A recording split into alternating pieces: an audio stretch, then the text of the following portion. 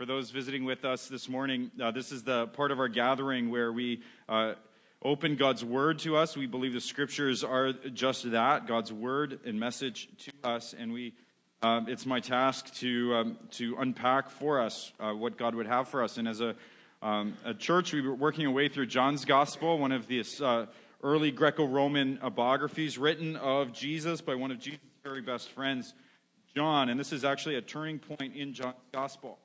It's one of those passages that underscores for me the importance of just consecutively going through the Scriptures, because this is a passage I'd probably never choose on my own. And yet God's truth isn't like going to the deli counter where you say, I'll have a little bit of this, a little bit of that, and a little bit of that, and I'll skip right over those things I don't like. I was reminded, this passage talks about God's judgment. And not an incredibly popular topic in 21st century Canada, not seen as terribly enlightened. And it reminded me of this past Thursday. I was privileged to preach at the chapel services at Pleasant Manor. And they follow the lectionary there, and so I have a passage assigned to me, and it was this great uplifting passage from Amos chapter 5, which says, "Woe to you who long for the day of the Lord," which is another expression for this judgment day. "Woe to you who long for the day of the Lord. Why do you long for the day of the Lord? That day will be darkness and not light." This beautiful picture. "It will be as though a man fled from a lion only to meet a bear, and as though he entered his house and rested his hand on the wall only to have a snake bite at him. Will not the day of the Lord be darkness, not light, pitch dark without a ray of brightness? I despise your religious feasts. I cannot stand your assemblies. Even though you bring me burnt offerings and grain offerings, I won't accept them." Preach that. Dare you. And I was a little behind this week. I was violently ill earlier in the week, which is another whole fun thing. So I don't know which is worse, preaching Amos 5 or getting sick. And I open John 12, and I'm like, oh, good, more judgment. All right, here we go. You ready? But it's good news. It's good news this morning. God's word to us is always good news. Amos 5 is good news to us, too, actually. It's good news to us, even though we may not choose it. So this passage has two parts to it, John 12, if you look at it. Two parts. First part is John's commentary on Jesus' ministry up to this point. And then Jesus begins to cry out. He gives his very last public sermon, his last public teaching in John's gospel. And so really this is a turning point in John's gospel, because he is now in chapter 13, 14, 15, 16, and 17, is really the longest section of Jesus' teaching we have anywhere in the Gospels. But it's Jesus has retreated to the upper room with his disciples, and he is teaching them and preparing them to be sent out as his ambassadors, as his missionaries. And so it's a really exciting passage for us to consider in the coming year as we work our way and subject ourselves to the same teaching of Jesus, to be taught and equipped and as his sent ones, as his ambassadors. But this is the final word of Jesus to the Jewish community to which he came. And really it's a word that would reinforce what John wrote about him in his prologue in John chapter 1. He came to his own, and his own received him not, because they loved darkness rather than light. And so John here gives a commentary on as to, even though Jesus had done all these signs, right, with this great theme of John's gospel, the signs of Jesus, 7 signs in these first 12 chapters, these miraculous signs that Jesus does that point to who he is. And he tells us in John chapter 20 that he recorded these signs. He says, I could have told you way more signs that Jesus did, but I've recorded these ones. I've written down these signs so that you would believe that Jesus is the Christ, the Son of the living God, and that by believing in him, you'd have life in his name. And so John says, even though the Jewish community had seen all of these miraculous signs done in their presence, they would still not believe in him. And he gives a couple reasons why. And so I'm going to break this passage down into three things that God, through His Spirit, says to us that we need from Jesus. The first thing is that Jesus says is, you need my power to believe. You need my power to believe. Verse 37 says, even after Jesus had done all these miraculous signs in their presence, they would not believe in him. Why wouldn't they believe in him? Well, look at verse 40. John's quoting the prophet Isaiah, where he says, he, that's God, has blinded their eyes and deadened their hearts, so that they can neither see with their eyes or understand with their hearts or turn, and I would heal them. He says the reason they don't believe in Jesus is because God has blinded their eyes, because God has hardened their heart. He goes down, though, and says, second reason why they don't believe in him. Verse 43, second reason, for they loved the praise from men more than praise from God. They would not believe because they loved praise from men more than praise from God.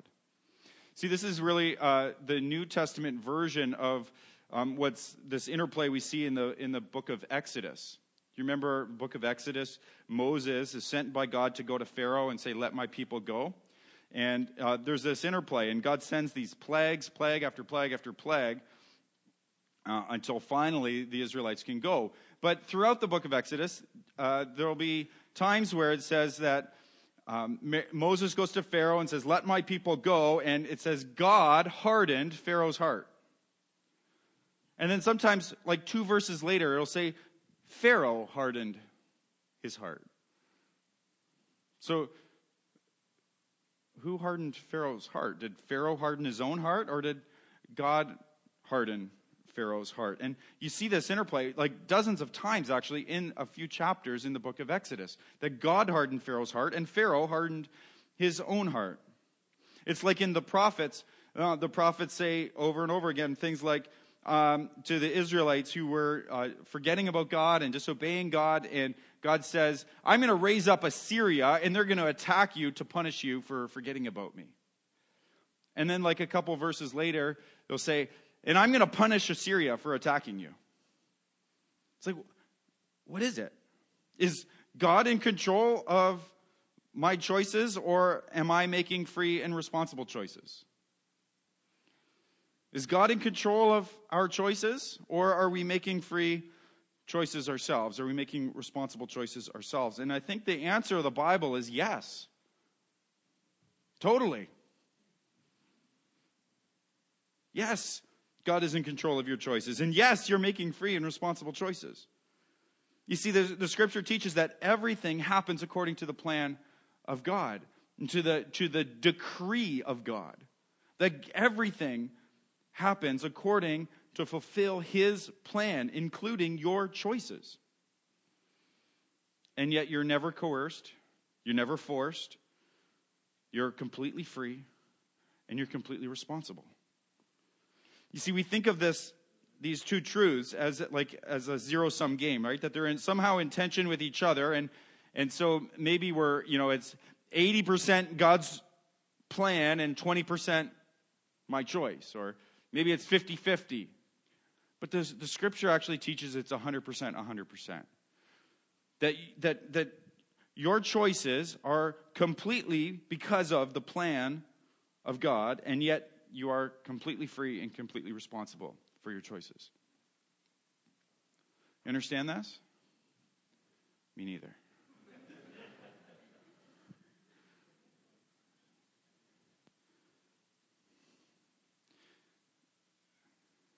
And that's okay.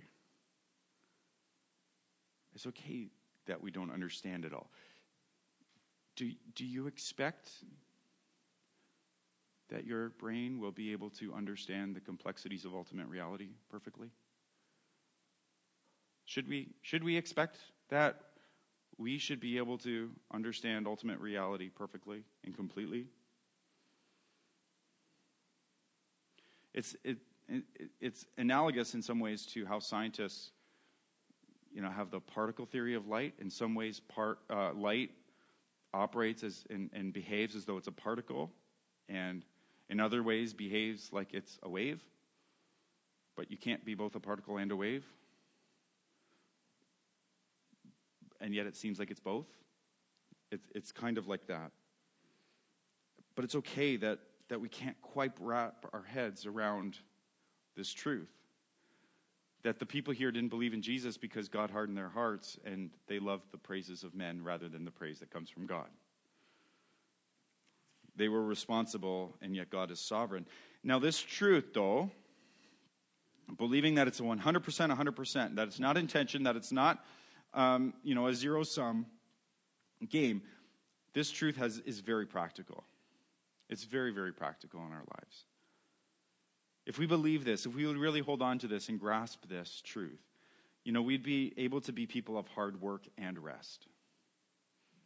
Hard work and rest.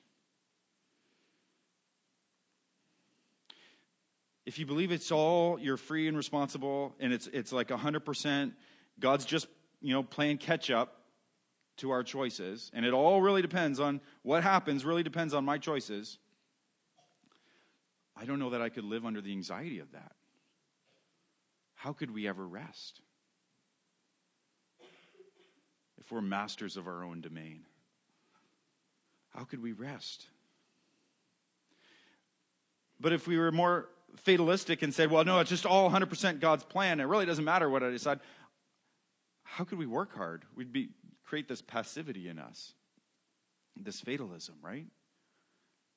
And yet the Scripture teaches both, and so we can be people of hard work and rest well. It can be a great comfort to us that even though you may make a bad decision, your life is not on plan B. Your life's not on plan B. Even though we've messed up our life, it seems, considerably. In fact, can you make a mess of your life? Can you even, through your choices, make a real mess of your life? The answer is yes and no, but ultimately no. Yes, you're free and responsible, and so you can make a big mess of your life that have crazy consequences, but can you make a mess of your life? No, because God's plan is going to work out. He will accomplish his purposes.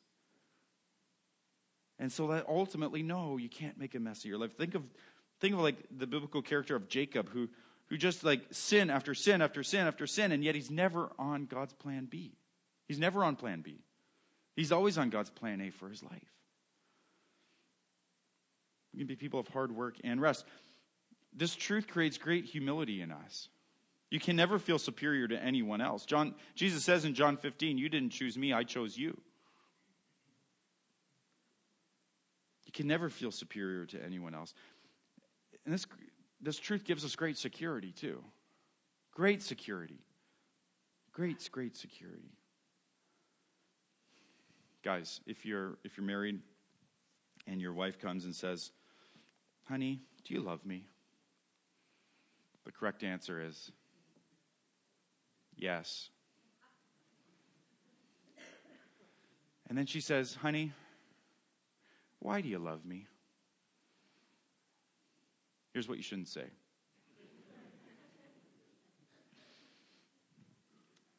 Honey, I love you because you were the prettiest girl in class. Honey, I love you because you're so smart. You're brilliant.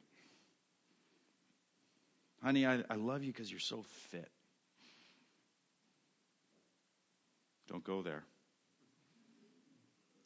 You know what all those answers have in common? A couple things. I love you because you're useful to me. Right? You're useful to me. You know, you're brilliant, so we can talk about these things, stuff. You're beautiful, and so you spark something in me. But they're also so fickle, right? Beauty fades. So does your intellect. And will your love last beyond that? You know what the right answer is? Why do you love me? Honey, I love you because I love you. Because I've chosen to love you. There's nothing behind it. There's nothing underneath it. It's not, love isn't based, and that's what God says to us. He says, I love you because I love you. It's not based on the ups and downs of our performance. There's great security in this truth. Scriptures teach here in John 12 that we need Jesus' power to believe. Secondly, Jesus teaches here in his last public sermon, you need my light in your darkness. You need my light in your darkness. He says, I've come into the world, verse 46, as a light, so that no one who believes in me should stay in darkness. He says everyone's in darkness, but you don't have to stay there. I've come as a light. And that's, again, referring back to the prologue of John, that the light has shone into the darkness. The darkness has not comprehended it, but Jesus has come as a light to shine into the darkness. Everyone is in darkness, and he's saying, your only hope is me. What's dark? Darkness obviously is a metaphor, but what's it a metaphor of? It's a metaphor when you say, I'm just in the dark. Well, it's a metaphor for hopelessness, right? That it's just, I'm stumbling around in the dark. I just don't know. I'm confused. I have no hope and no way of getting out. But if you say, if I see a light at the end of the tunnel, that's like, there's some hope. I have some hope. The light at the end of the tunnel is a statement of hope. It's also a metaphor for evil, right? Darkness.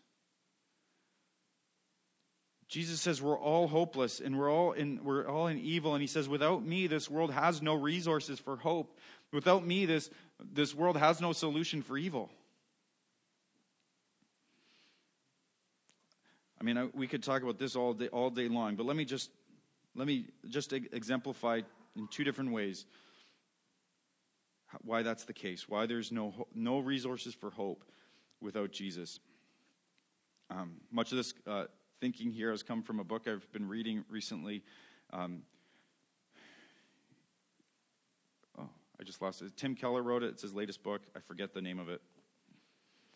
It'll come to me in 3 minutes. Anyhow, it's about secularism, and in it he quotes Bertrand Russell. And Bertrand Russell is trying to say, well, if naturalistic view of looking at the world, just a purely scientific view of looking at the world is true, that if science says everything has a natural cause and this natural world is all that there is, what's the outworking of that? And this is what Bertrand Russell, this brilliant atheist philosopher, says. He says, man, if that's the case, then man is the product of causes which had no provision of the end they were achieving. Okay, man is the outcome of causes which had no provision. It was blind, right? You were not the end in mind. Humanity was not the end that these causes had in mind. His origin, his growth, his hopes, his fears, his loves, and his beliefs are but the outcome of accidental collocations of atoms, that no fire, no heroism, no intensity of thought and feeling can preserve the individual life beyond the grave. No matter what you do, you're going to die and you're gone. That all the labors of the ages, all the devotion, all the inspiration, all the noonday brightness of the human genius are destined to extinction in the vast death of the solar system, and the whole of man's achievements must inevitably be buried beneath the debris of a universe in ruins. Only within the scaffolding of these truths, only on the firm foundation of unyielding despair, can the soul's habitation henceforth be safely built. Well, isn't that a great pick-me-up, right? We love science, right?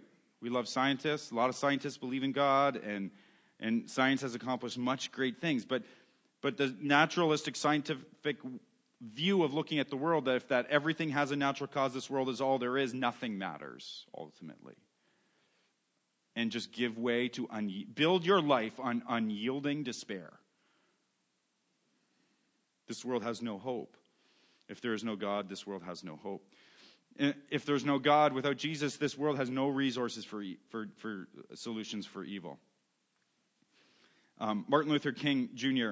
is rightly revered, right, as this fighter for justice and liberation and civil rights in the United States. Well, and he was leading this movement of civil disobedience, and he was thrown in jail in Birmingham, and some white ministers wrote a letter to him and was basically saying, how can you, as a Christian minister, because Martin Luther King was a pastor, a preacher, how can you encourage people to break the law?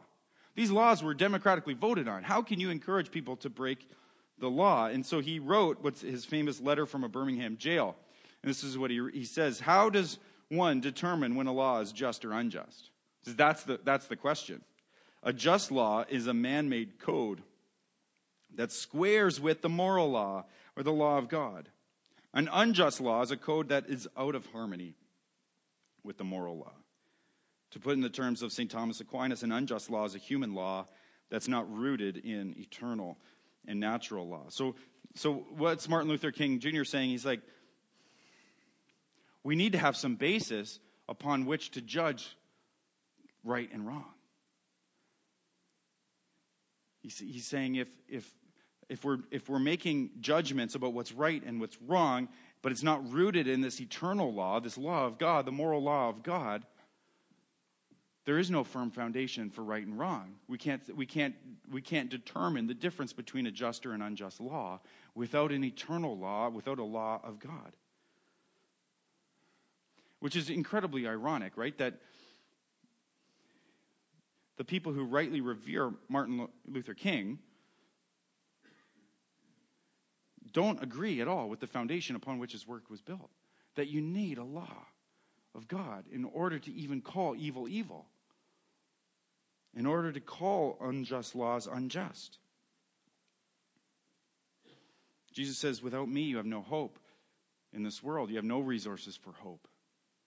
Jesus says, without me you have no resources or solutions for evil in this world. In fact, you can't even begin to talk about evil in this world without me. Which brings to the last point that Jesus says is that you actually need my judgment. You actually need the judgment that I bring. Look at verse 47.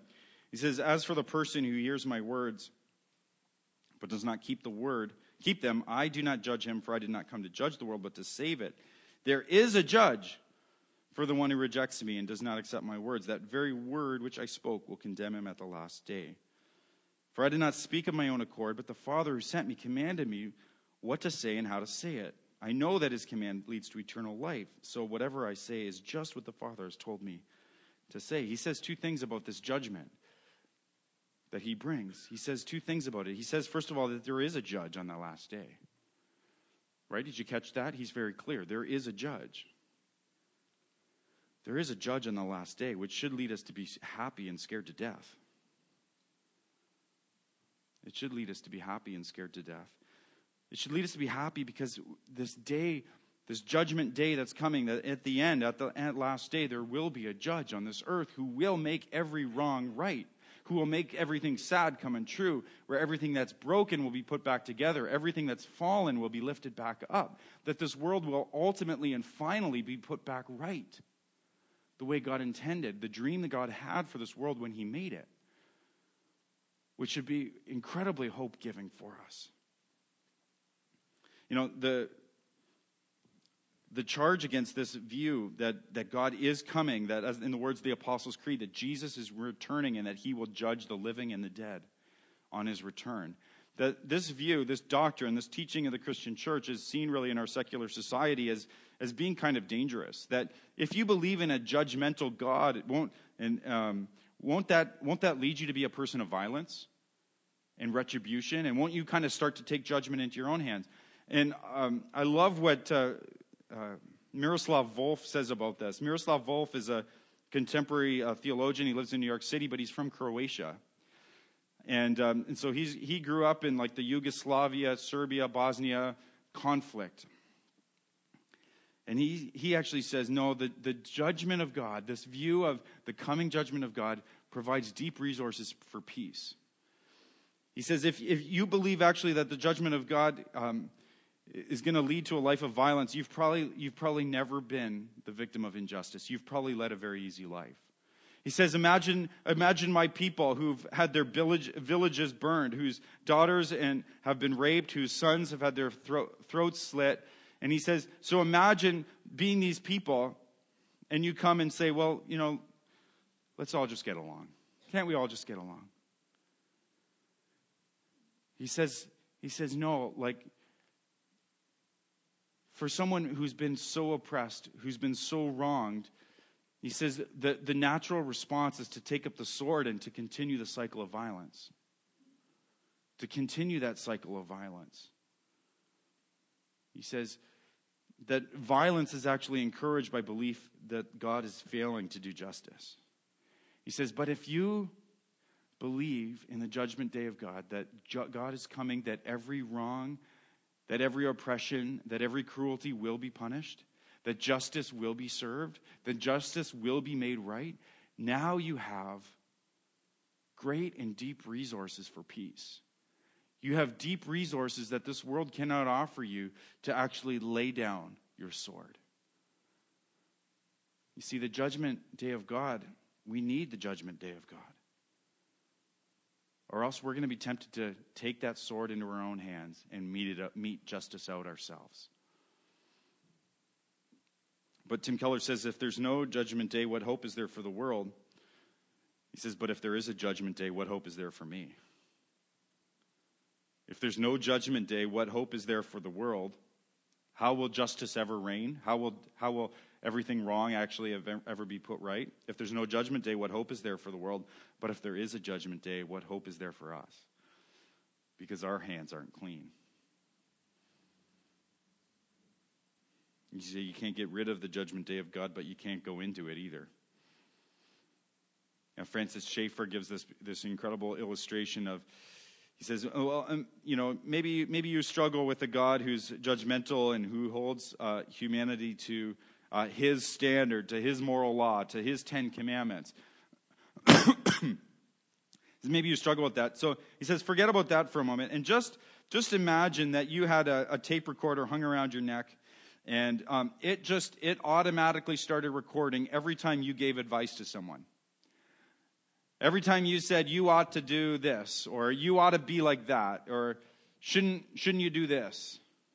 And it just recorded that. He says, how about if at the judgment you came before God and God says, you know what, I'm going to go easy on you. I'm not going to hold you up to my high standard, to my perfect moral standard. We'll do away with that.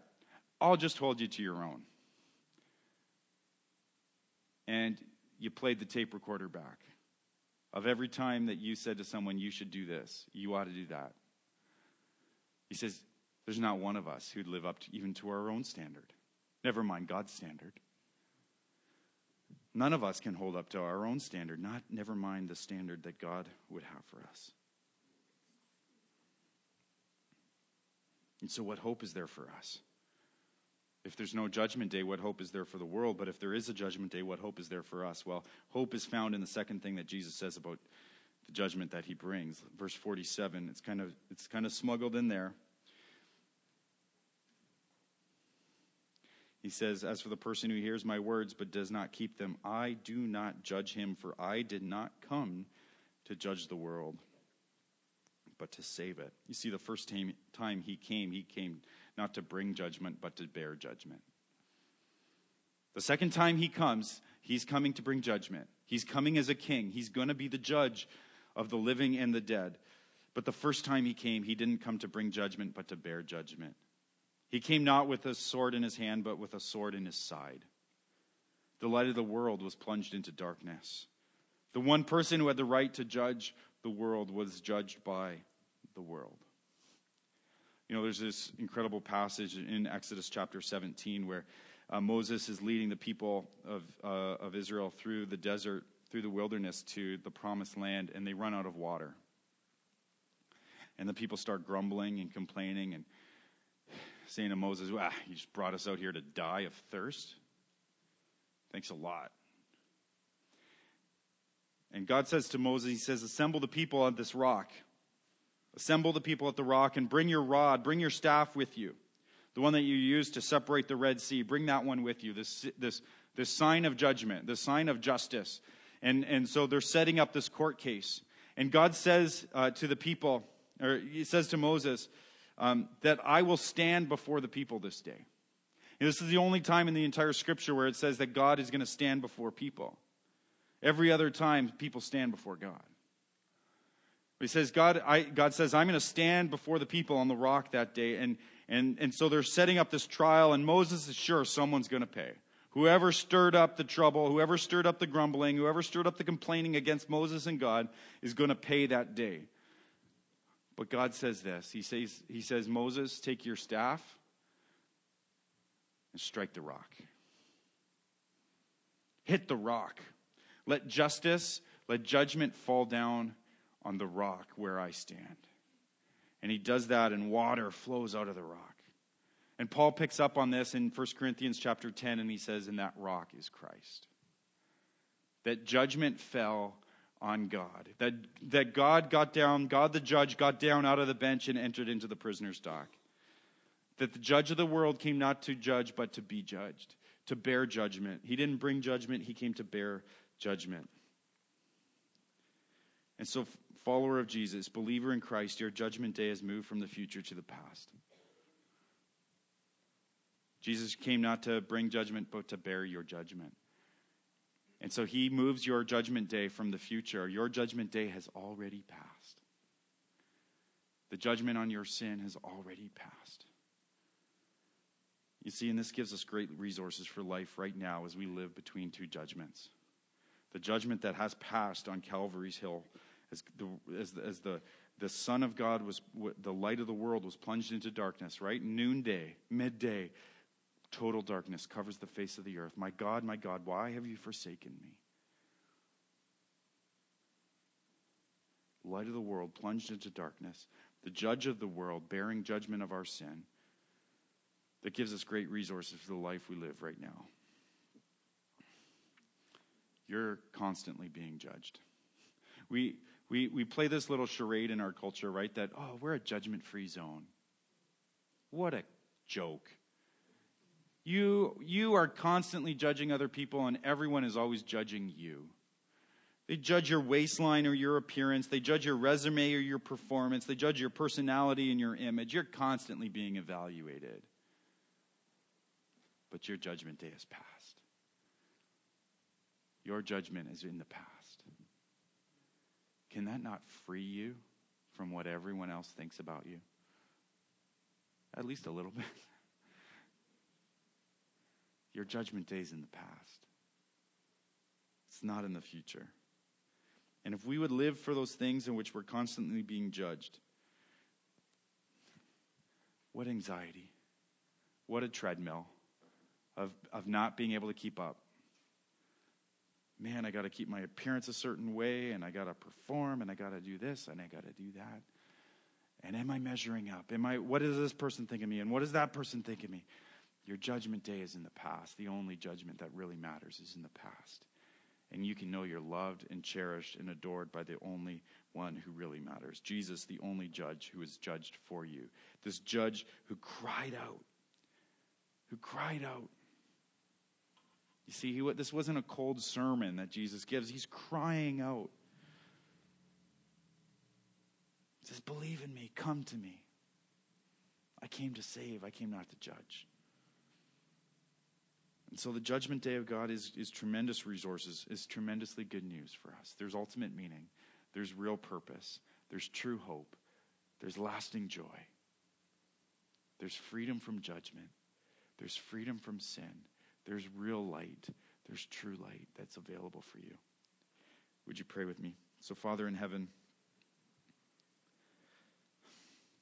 we so often feel the weight of this. We want justice. We desire justice, and we want this world put right. And yet, if you're going to put this world right, what's going to happen to me? Because so much of what's wrong with this world is because of my selfishness. And we feel the tension of that, Lord. If there's no judgment day, what hope is there for the world? But if there is a judgment day, what hope is there for me? And so, Lord, in confession, we come to you.